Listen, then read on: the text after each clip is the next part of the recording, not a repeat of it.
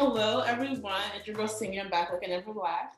Welcome to another episode of the Time Out Podcast. If you're listening on any of the, I don't say our podcast platforms, y'all don't know them.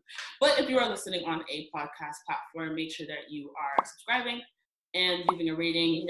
Leave a comment if you got some 5 seconds of your time to spare. If you're watching us on YouTube, make sure you like and subscribe. Hit the notifications button so you can be notified whenever we do drop a new episode. Today, I am joined by, honestly, if you're a woman and you work in sports, this is one of the goats to you. Like, this is just one of the amazing women that you're just looking up to. You probably come across something that she's produced or just heard her on the podcast and other podcasters. You've seen her, you know who she is. But today I'm joined by Terrika Foster-Brasby. Honestly, her accolades, like, they're deep, they're long, there's range, she's a multimedia extraordinaire. That's all I have to say. Like, you've seen her work. Okay? She's out there. She is a writer. She's a host. She's a producer, an editor. Like, there's only nothing she can't do. But anyways, there is literally like nothing she can't do. But hey, Terrika. I can absolutely hear your Canadian accent. I'm from Detroit, so I'm very familiar with Canada. So yes, hence my virtual background, Detroit skyline, just because I visit Ontario often. Normally it's Windsor. Windsor is like the closest to us. But I live in Hartford, Connecticut now, so I'm hours away from both the Canadian border and from Detroit. So I'm about 8, like right now, the closest to me would be like Niagara Falls, right? Okay. Like that part would be, and that's about 8 hours for me, where Detroit is like 10 hours for me if I were to drive home. So I'm a ways away being here, like in the middle of nowhere of Hartford, Connecticut. But yeah, it's like, well, and like, this is where ESPN is. So it makes sense that I have to be here, but it's just like, so boring. There's nothing to do. I guess it kind of leads to my first question. So, yes, you've been at ESPN for a while now. So I just wanted to know, like, when you started, was this your plan? Like, where you are now, was this where you were heading to and like aiming for? Or did you have like a different direction, like where you tried to go somewhere else? Absolutely. Like, this is totally way off the mark of where I thought I would be, and eventually where I want to be. So I started here 6 years ago in 2014, and I didn't even think that ESPN would hire me. I was like, I don't have any like experience for real. Like, I've been doing my own thing. Like, I was doing my own thing for a long time. So, it was just like, I'm doing my own thing. I'm just going to see what happens. So even when they called me back, I was like, what? Like, y'all pulled my application? Y'all did that? So that was pretty dope. But I really was just kind of saying to myself, like, this is an opportunity for me to just kind of get my foot in the door and learn and absorb everything that I can learn and can absorb, and meet and network and connect with people who I feel like can help put me on the career path that I really want to be on. And so while doing that, I did just that, like, networked with a lot of people in front of the camera, behind the camera, really tried to learn as much as I possibly could about different parts of the media industry as well as the sports industry.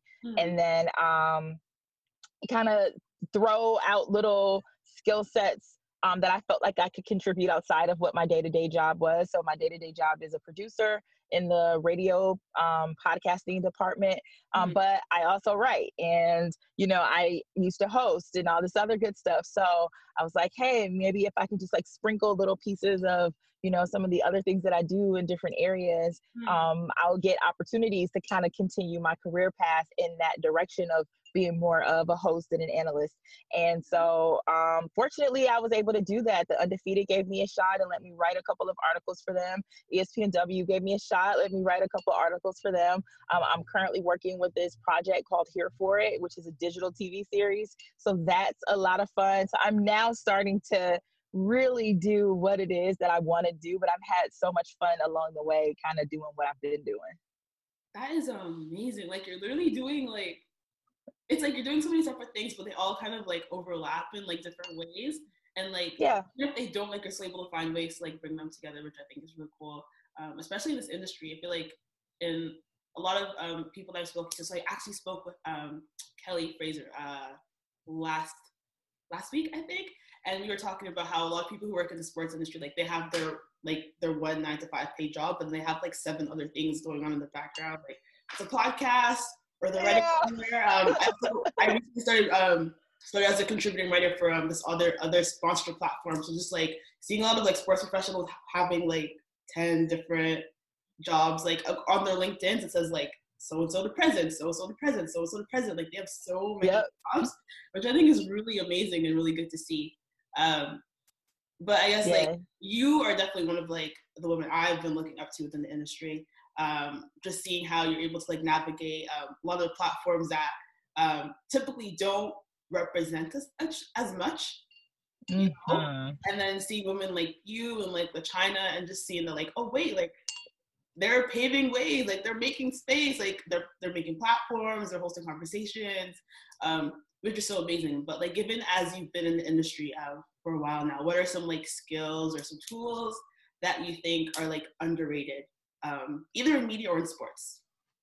Yeah, well, first off, thank you for the compliment. I appreciate that. I still feel like I'm just one of the girls, you know, like so that's really dope. But yeah, like I think that it's important for just anyone coming in this industry to kind of have that ability to just be able to do a little bit of everything, because it just kind of puts us in a better position. Because you're right, there isn't a lot of us represented in any facet, whether that's behind the scenes as a producer, whether that's in front of the camera, whether you're writing or, you know, as a journalist. Like it's just so many different areas in the sports industry, and majority of them are dominated by men. And so and then the ones that are women heavy doesn't seem to be like Black women heavy. So it's really important that, you know, you put yourself in the best position to be successful by having in your toolbox the ability to do everything. So if you write, awesome.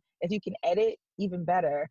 If you are an on-camera talent and you know how to edit your own videos and you know how to film your own stuff, even better. If you're into podcasting and you know how to edit your own podcast and you know how to publish your own podcast and you also know how to market your own podcast, look at you. You know what I mean? Like, and it's crazy that we have to do all of those things. And others, you know, don't necessarily have to do all of those things, but being able to do all of those things is what will set you apart from other people. I think that's kind of like the biggest thing that I've learned. It's just having the ability to be a unicorn is just something really important, you know, and especially right now in this digital age where everything is social media heavy, everything is podcast heavy, like having that kind of ability to be able to do your thing on those different platforms and be successful at it is definitely a skill set that wasn't really popular when I first started. Like I started really 2011 maybe, and that doesn't seem like it's super far, but in 2011, like, you know, people weren't on Twitter like they're on Twitter now. Like Twitter was around, but it wasn't like it is now. You know, there was no TikTok, there was no Snapchat. Exactly, right? So like there was, like, it was just Facebook, and Facebook was really starting to, you know, by this time, I think Facebook was probably about 7 or 8 years in. So a lot of people were still getting, you know, used to the new features and all this other stuff. And podcasting was still like something that only a few people really had, or wasn't a lot of people that were doing it. So these platforms, you know, were still fairly new, even though we were well into, you know, the 21st century at this point. And it was rare to find someone who knew how to edit a podcast or knew how to understand how to record and all this other good stuff. So now, you know, we're in 2021 and everybody and their mom has a podcast now, you know, and, you know, everybody's, you know, right. Everybody's recording videos and putting up videos and stuff now. So it's like, you have to kind of find those things that will set you apart from, you know, the thing that everyone else has been able to catch on and be able to learn, you know, so just kind of stay ahead of the curve in that way. Yeah, I can definitely agree. I know when I look at like myself and like other women I know in the sports industry, like what like they have their job role and then they're doing like 1,010 things, 1,010 things, 1,010 things outside of that. And I'm like, that's not even your department. Like you say no, like you don't even know how to do it, but you went and learned it on the job because it needed to be done. So I definitely agree that like within sports, like women definitely, I don't want to say we're putting in more work, but we are. No, that's what it is. We're putting in more work. More work than the men are doing. So I don't know how it works. Like I think we're just learning more. Like there's more expected of us, like within this industry. Like whenever there are issues, like they always look to the women to solve it, even if it's not in their alley. They're like, can you edit this something for me? Can you Photoshop real quick? And I'm like on YouTube, like learning how to like do all these different tech things I've never learned before. But that's really so true. Yeah, you definitely got to have a toolbox of a bevy of different things to do and to learn and to know, just because we have to, you know, we're a triple threat, right? We're Black, we're women, you know, we're in an industry that is just already dominated by men, by males. We have to fight off the stereotypes that come along with that.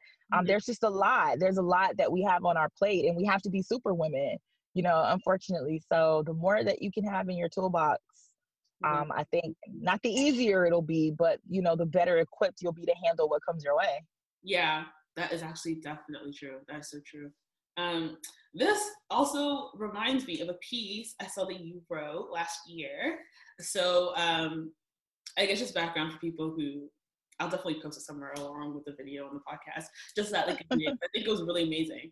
But just in terms of things leave behind in 2020, disrespecting Black women, like what brought you to that point? Because I feel like there are so many conversations that I don't want to say I swept under the carpet, but I just never really addressed, like with myself or like within like the Black community, or like just like within like my normal community as a whole.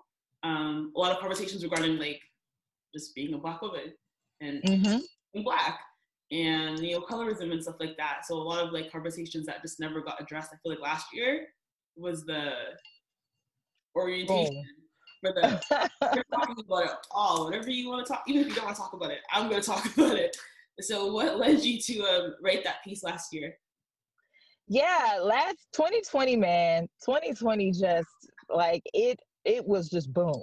Okay, like, it just opened the door for so many things that I think a lot of us kind of already knew or already saw or already were aware existed. But from a mainstream society, I don't want to say that they didn't know that it existed, even though there's a lot of people who were like, oh my God, I didn't realize this. Come on. Yes, you did. You knew that. It's like, right. It's like you knew it. You just, maybe you didn't want to believe it. Maybe you didn't want to accept it. But 2020 kind of put it in our face, where everyone had no choice but to accept it. Like, this is what's happening, right? And among everything that was happening throughout the course of the year, it was Black women who were leading the charge in a lot of it. It was also a Black woman that kind of helped spark this movement to where it is, right? But it was definitely, you know, the death of Breonna Taylor. It was the leadership of women like Stacey Abrams and LaTosha Brown. And it was like the women of the WNBA who really put their money in their platform, you know, to the best of use. And it just continued. And then, you know, here in the States, Kamala Harris winning, you know, the vice presidency along with, you know, Joe Biden, and being the first to serve in that role. It was just so much. And to see Black women at the forefront of that, it really made a difference for a lot of us. However, there's still so many moments that I can point to where we're pushed aside, where we're pushed to the left, where our concerns are not heard, where our fears are not recognized, where, you know, people still find it okay to, you know, disparage us, and people still find it okay to, you know, to flat out just disrespect us and what we're doing. And at some point, you're like, listen, a lot of the things happening in our world and in our country wouldn't be happening if it were not for the hard work and the efforts of Black women. So while, you know, you are speaking on these things, what you need to remember is that going into 2021, you need to leave that back there. here. Exactly. Because this is how we got to where we are. This is what we'll be doing moving forward. So leave the respect back there. And that's just kind of like how I saw it. And really, I was writing this around the end of 2020, around like December. And it's just like, you know, we always have these countdowns. We always have these, you know, these are the top moments of the year. We look into the next year and we say, hey, these are our resolutions. This is what we're going to do different this year. I really wanted to put it on people's hearts that in this year and every year moving forward, we need to recognize how important Black women are to our society, what we do, what we bring. And you need to put some respect on us. Just simple as that. So that's kind of where I was coming from. Yeah, that's so true. I remember back in the summer, even like within the past few months, like everyone's like, oh my gosh, you know, the NBA and social activism. And I'm like, definitely not downplaying what they're doing. Like, it's really important. It's really important what they're doing. Like, they're doing some great things, like refusing to play some games and, you know, refusing to like answer comments and like just bring up social issues like in front of the reporters. However, I was like, I mean, the WNBA been doing this. Like, I mean, yep. Like, my award, like, y'all act like my award does not exist. Like, right. Out a whole season, and like, and everyone's just like, oh my gosh, the NBA is like, you know, making big statements. And I'm like, I felt the same way. I'm just like, you guys really must have forgotten that the WNBA has been doing this for years.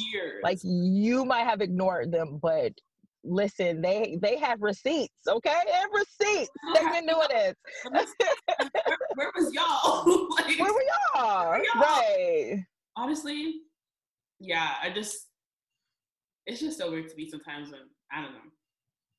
Yeah, I guess that just brings me to like another question. That's like, what role did you think, or do you think that sports had in activism before last summer, as opposed to now? That like, okay, so everyone's finally like agreeing, like, oh, maybe sports and politics like do intersect. Oh, okay, like now what?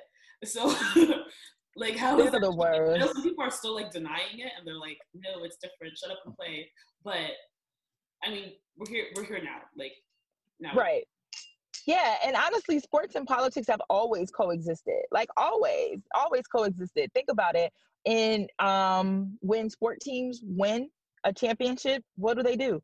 They go and visit the president of the United States. You know what I mean? Before we start every game, we sing the national anthem. Yeah. We, you know, say the Pledge of Allegiance or whatever. You know, like there are different times where you may see different politicians at different athletic events. So it's like there's always been this intersection. It's only when it intersects in a way that is different from what you believe or different from what you think it should be, or when it brings up an issue that makes you uncomfortable, that you decide, well, you know, sports is sports and politics is politics. And that's just not how it works. I think there's always been some semblance of political statements throughout different sporting events. But I think last year is when it got to a point where, and I'll actually go back even further, because I really think that it was when Colin Kaepernick decided to kneel in 2016, that really put it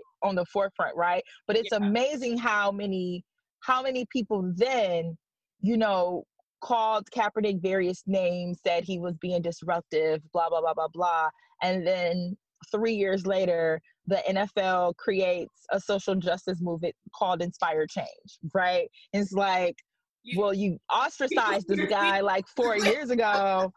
You know what I mean? Like, you don't want to give him a job now. Now all of a sudden, like, you guys, we were lost here. Sorry, right? Like, did we completely forget this entire destruction of this man's name and reputation over this event? You know, so I think it's always been there. It's just that there's a level of uncomfort that people get with it, and over the last year, in particular, athletes have been okay with making people uncomfortable. And other people have started to say, well, you know what? I'm okay with making people uncomfortable. And now those people who feel that sports and politics don't mesh or shouldn't intersect are kind of in the minority. Because there are way more people now who understand why Colin Kaepernick was kneeling. And there's more people now who understand why the WNBA dedicated their entire season to uplifting the name of Breonna Taylor. And they understand why the NBA went as far as they did in terms of and LeBron James, starting his movement more than an athlete. The whole shut up and dribble, so like comments like that, and even more recently, there's a comment that was made by former Green Bay quarterback Brett Favre, who made the statement that some athletes should just, or certain people should just, if you want to own a team or something along the lines of we're paid a lot of money. We're paid a lot of money to do a job. Just do the job and, leave the decision making to other people. Something along those lines. I don't want to misquote him, but the point is, like, there are still those who feel like athletes shouldn't have a voice. Exactly. That they shouldn't have a voice. Exactly. And I think that there are now more people who are saying we're human too. And it's actually sort of like how we are as journalists. There was a lot that were going on over the last year, and you kind of have to balance, like, where do I stand as a journalist, where I'm reporting the news, where I am trying to keep this fair and balanced. And then at the same time, understanding that this is affecting me. This is affecting my community. I'm a human being. I'm a Black woman. Like, this is hard. You know what I mean? Like, you can't expect me to report on this and not feel some type of way personally about it. I think athletes have that same thing. They're human. They're members in the community. They have themselves been victims of police brutality. Exactly. You know what I mean? Even, oh my God, Masai Ujiri. Like, a perfect example, right? So, we're in Canada. Doesn't mean that it's not a thing. I remember when we showed up with the what did the bus say? Was it Black Lives Matter? When they showed up to the bubble, but our bus said something along those terms. I know some people were like, "But y'all are in Canada, like you guys are the Toronto team." But I'm like, first of all of our players are American. Right. And they leave here, they go back home, they're going back to America, and they're definitely still experiencing these things, and it does happen in Canada. There's just Canada has the population of Canada is the population of Florida, so we just have less people.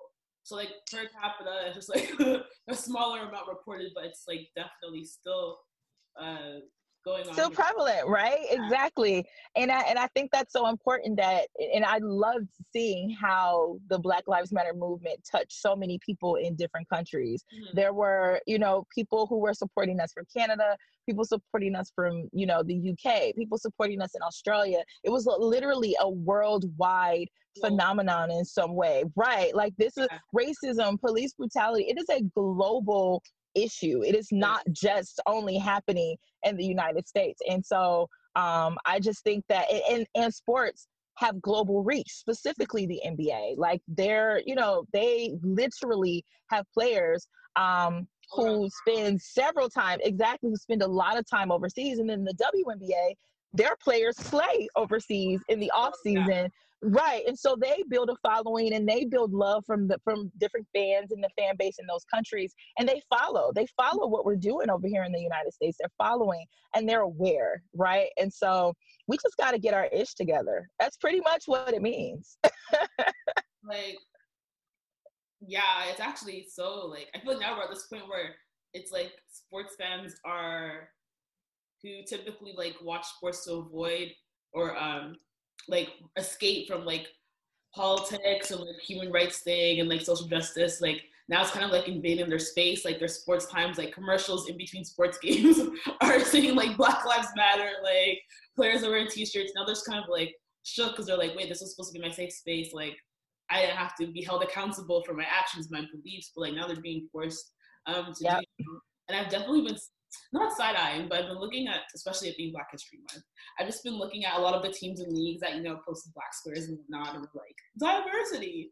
So I've just been right. all of them, and I side-eye the NFL a lot whenever they tweet anything now. But any tweet that's not an apology to Colin Kaepernick, I literally side-eye it. Now that they're I think her name is her name Amanda Goodman. The young Black woman. I read the poem at the inauguration. Oh, Amanda Gorman, yes. Gorman, yeah. So now I saw that she's speaking tomorrow at the Super Bowl, and okay, so like, I think the NFL is trying to be like progressive, but I'm like, you guys are refusing to admit the one wrong, which just caused us all to have this feeling towards you guys. Like, do you want to talk about that or no? But yeah, like, do you think that they're trying to be progressive or they're just like covering it up?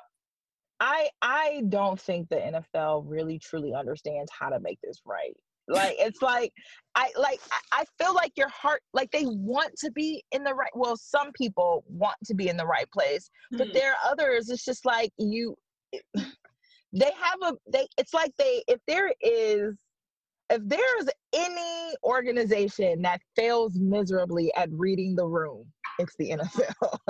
It's like every time we think there's an opportunity for you to get it right, you just blow it, right? So I don't know. Honestly, no idea what this is supposed to mean. There was I believe at the beginning of the football season, they were like, we're going to play the Black national anthem at every game. Sir, that serves no purpose. Like, what do you, like, that's not what we were asking for. You're not, that's not what we're doing here, boss. That's not it. Like, that's not it. It's just, so it's like they're trying, but they really need more people in positions to really help them understand what it means to diversify and what it means to just sometimes lay low and let things happen, let things take its course. And yeah, like, sometimes it's just best to be quiet, right? And so they need to understand when they need to speak and when they need to be quiet. So that's one. And then they also need to understand that they have a lot of people in positions who don't understand how valuable and important it is to make the right decisions when it comes to diversity and inclusion. I think right now the hottest topic with them in specific is all the head coaching positions that were open, and only 2 of them went to minority candidates. And it's just like, really? Like, that's crap, right? And so you preach that we're here for diversity, you preach that we're here for making everyone feel included, but that's not what your actions say. It's not what your owners do. So, I mean, I can't speak for them and how they feel. I can only speak for what I see and how it is perceived by me and maybe by some other fans. And so for me, it doesn't look like there seems to be a desire to really, practice that diversity and inclusion piece that they're preaching to all of us. Yeah, I've seen that their diversity and inclusion report is like fairly low, and then like in comparison to other leagues, and I feel bad, but I compare like every league in terms of like DEI to like the WNBA, but because they're the bomb at it. I was like, they're literally the golden standard, but like their report card was fairly low, but when it was high, it was sort of like, okay, fine, we'll include women. But like, what does that range of women even look like? Like, the way the opportunities are being presented and like the roles that they hold, and that's why I think it's so important. Like PR has been such an underrated thing I've seen these past few months. Like, not having a diverse PR team, or at least someone who's like on Twitter, like following trends and seeing social media, like at least reading the comments under what you post. Like, when you guys are getting fans, like, that you need to apologize. But I guess this just means that maybe the NFL doesn't have like a diverse PR team, right? Or do you think it's possible they have a diverse PR team, but their suggestions are not being taken? I have no idea. I just think that they could do a better job of understanding what the fan base is saying and do a better job of doing what's right? I think a lot of times there are traps that, multi-million-dollar companies, billion-dollar companies fall into, is being so focused on the money and so focused on a specific audience that they miss out on the rest of their audience. And Black people, like, we love our sports, right? And there is a huge amount of underserved audiences of Black and brown people who are continually slapped in the face by organizations like the NFL. And at the same time, it's quite a conundrum because you love football, right? You love football, you love the players. There's an attachment that you have as a fan to a team. But it's hard when you constantly feel like you're being slapped in the face by, not being represented fairly, by, not really feeling like your concerns are being heard. And that's a way a lot of us feel doubly for us as, females who are fans of football, because there's the issue of not hiring diversely. There's the issue of, there are some teams who are giving to causes that have to do with police brutality, but then there are some who are not. There are those who are working with Inspire Change, and it's not like Inspire Change is a bad initiative. It's not. It's just that, how do you say that you want to do this, and the person who helped create and brought this to your attention is still without a job? It's like, I don't really know how genuine you are, Exactly. So like, who's even running those type of who's running that movement? Who's in charge of it? Exactly. What are you doing? So that's just kind of like where it is. It's just, if there aren't enough people in the room who can help make decisions to better have a public face for the image that the NFL has right now, then I think that they definitely need to work on putting those people there, Yeah, especially with the fact that they'll release those statements, and then you'll have games where people are still booing when people kneel. There's a lot of, I feel like that's another issue, right? We're still trying to battle COVID-19. We're still trying to figure out how we even get people, and that's a totally different conversation that we don't even have time for. But it's real. You're battling racism. We're battling COVID. We got a lot going on right now. We can't really deal with anything else. No, it's literally, I'm picking one. I don't know if I can pick racism. Let me and my health just be well, and I'll just stay at home. Racism, I can postpone that because it's a lot. It is a lot. It is a lot. But yeah, NFL, I mean, hopefully, we'll see how tomorrow goes. We will see how tomorrow goes. I mean, if Mahomes wins, that would be nice for, Black History Month or whatever. But, everybody needs to go. So let whoever win. And it's fine with me. Anyone in particular that you want to win? Oh yeah, I'm definitely rooting for Patrick Mahomes. I am a strong Tom Brady hater, so I was gonna root for Patrick Mahomes anyway. For anyone listening, it goes back to I'm an Indianapolis Colts fan for football, and the Colts used to be in the same division with the New England Patriots. So for a while, we were actual division rivals. On top of that, as I mentioned before, I'm from Detroit. I'm from Michigan. And I am a Michigan State fan, where Tom Brady went to Michigan. And anyone who knows about Michigan and Michigan State knows we are sworn enemies. So the hate for Tom Brady goes far beyond the NFL. There's history. There's history in this hate, right? So as a fan, I'm obviously rooting for Patrick Mahomes. But as an analyst, I honestly just think that Kansas City is just a better, just has an offense that's ridiculous, that, as well as Tampa Bay has played, as well as their defense has played, I think that their offense is just going to be a little bit stronger. Yeah, so definitely more experience in terms of Super Bowl. But yeah. Tampa hasn't been there since 2003. I was 20 maybe in 2003. So I'm old now. You're not old. You're seasoned. I'm a little seasoned. Yeah, right. I'm a little seasoned. Wow. But yeah, I can't wait tomorrow. It's just so weird, but the sports side of me loves the game, and then the sports biz side of me is I can't wait to see the ads and see how much they paid to see the impressions. Yep. Yeah. So I'll just be sitting there with my little notebook, taking notes and comparing it to the 2020 ads and whatnot. That's awesome.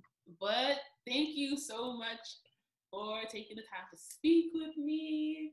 I feel I had my questions that I knew I wanted to ask, but I just had my own personal I'm talking to a goat here from ESPN. Aw, that's so awesome. Let me just get my own personal questions in there too, and just ask what I want to know. But yeah, thank you so much for taking the time to speak with me. But no, thank you so much for inviting me. I had a blast. Thank you for asking me to join. Oh, no problem. I'm definitely going to put the link to all your socials. I'm going to put the link to your blog and the podcast, around the rim. Yay. I am, Yay. Awesome. So I'll definitely put that in there too. Awesome. You're doing a great job. So absolutely keep me abreast of what you're doing and what's going on, and let's stay connected for sure. Yeah, for sure. Thank you so much. Enjoy the rest of your day. You're welcome. You too. Bye-bye.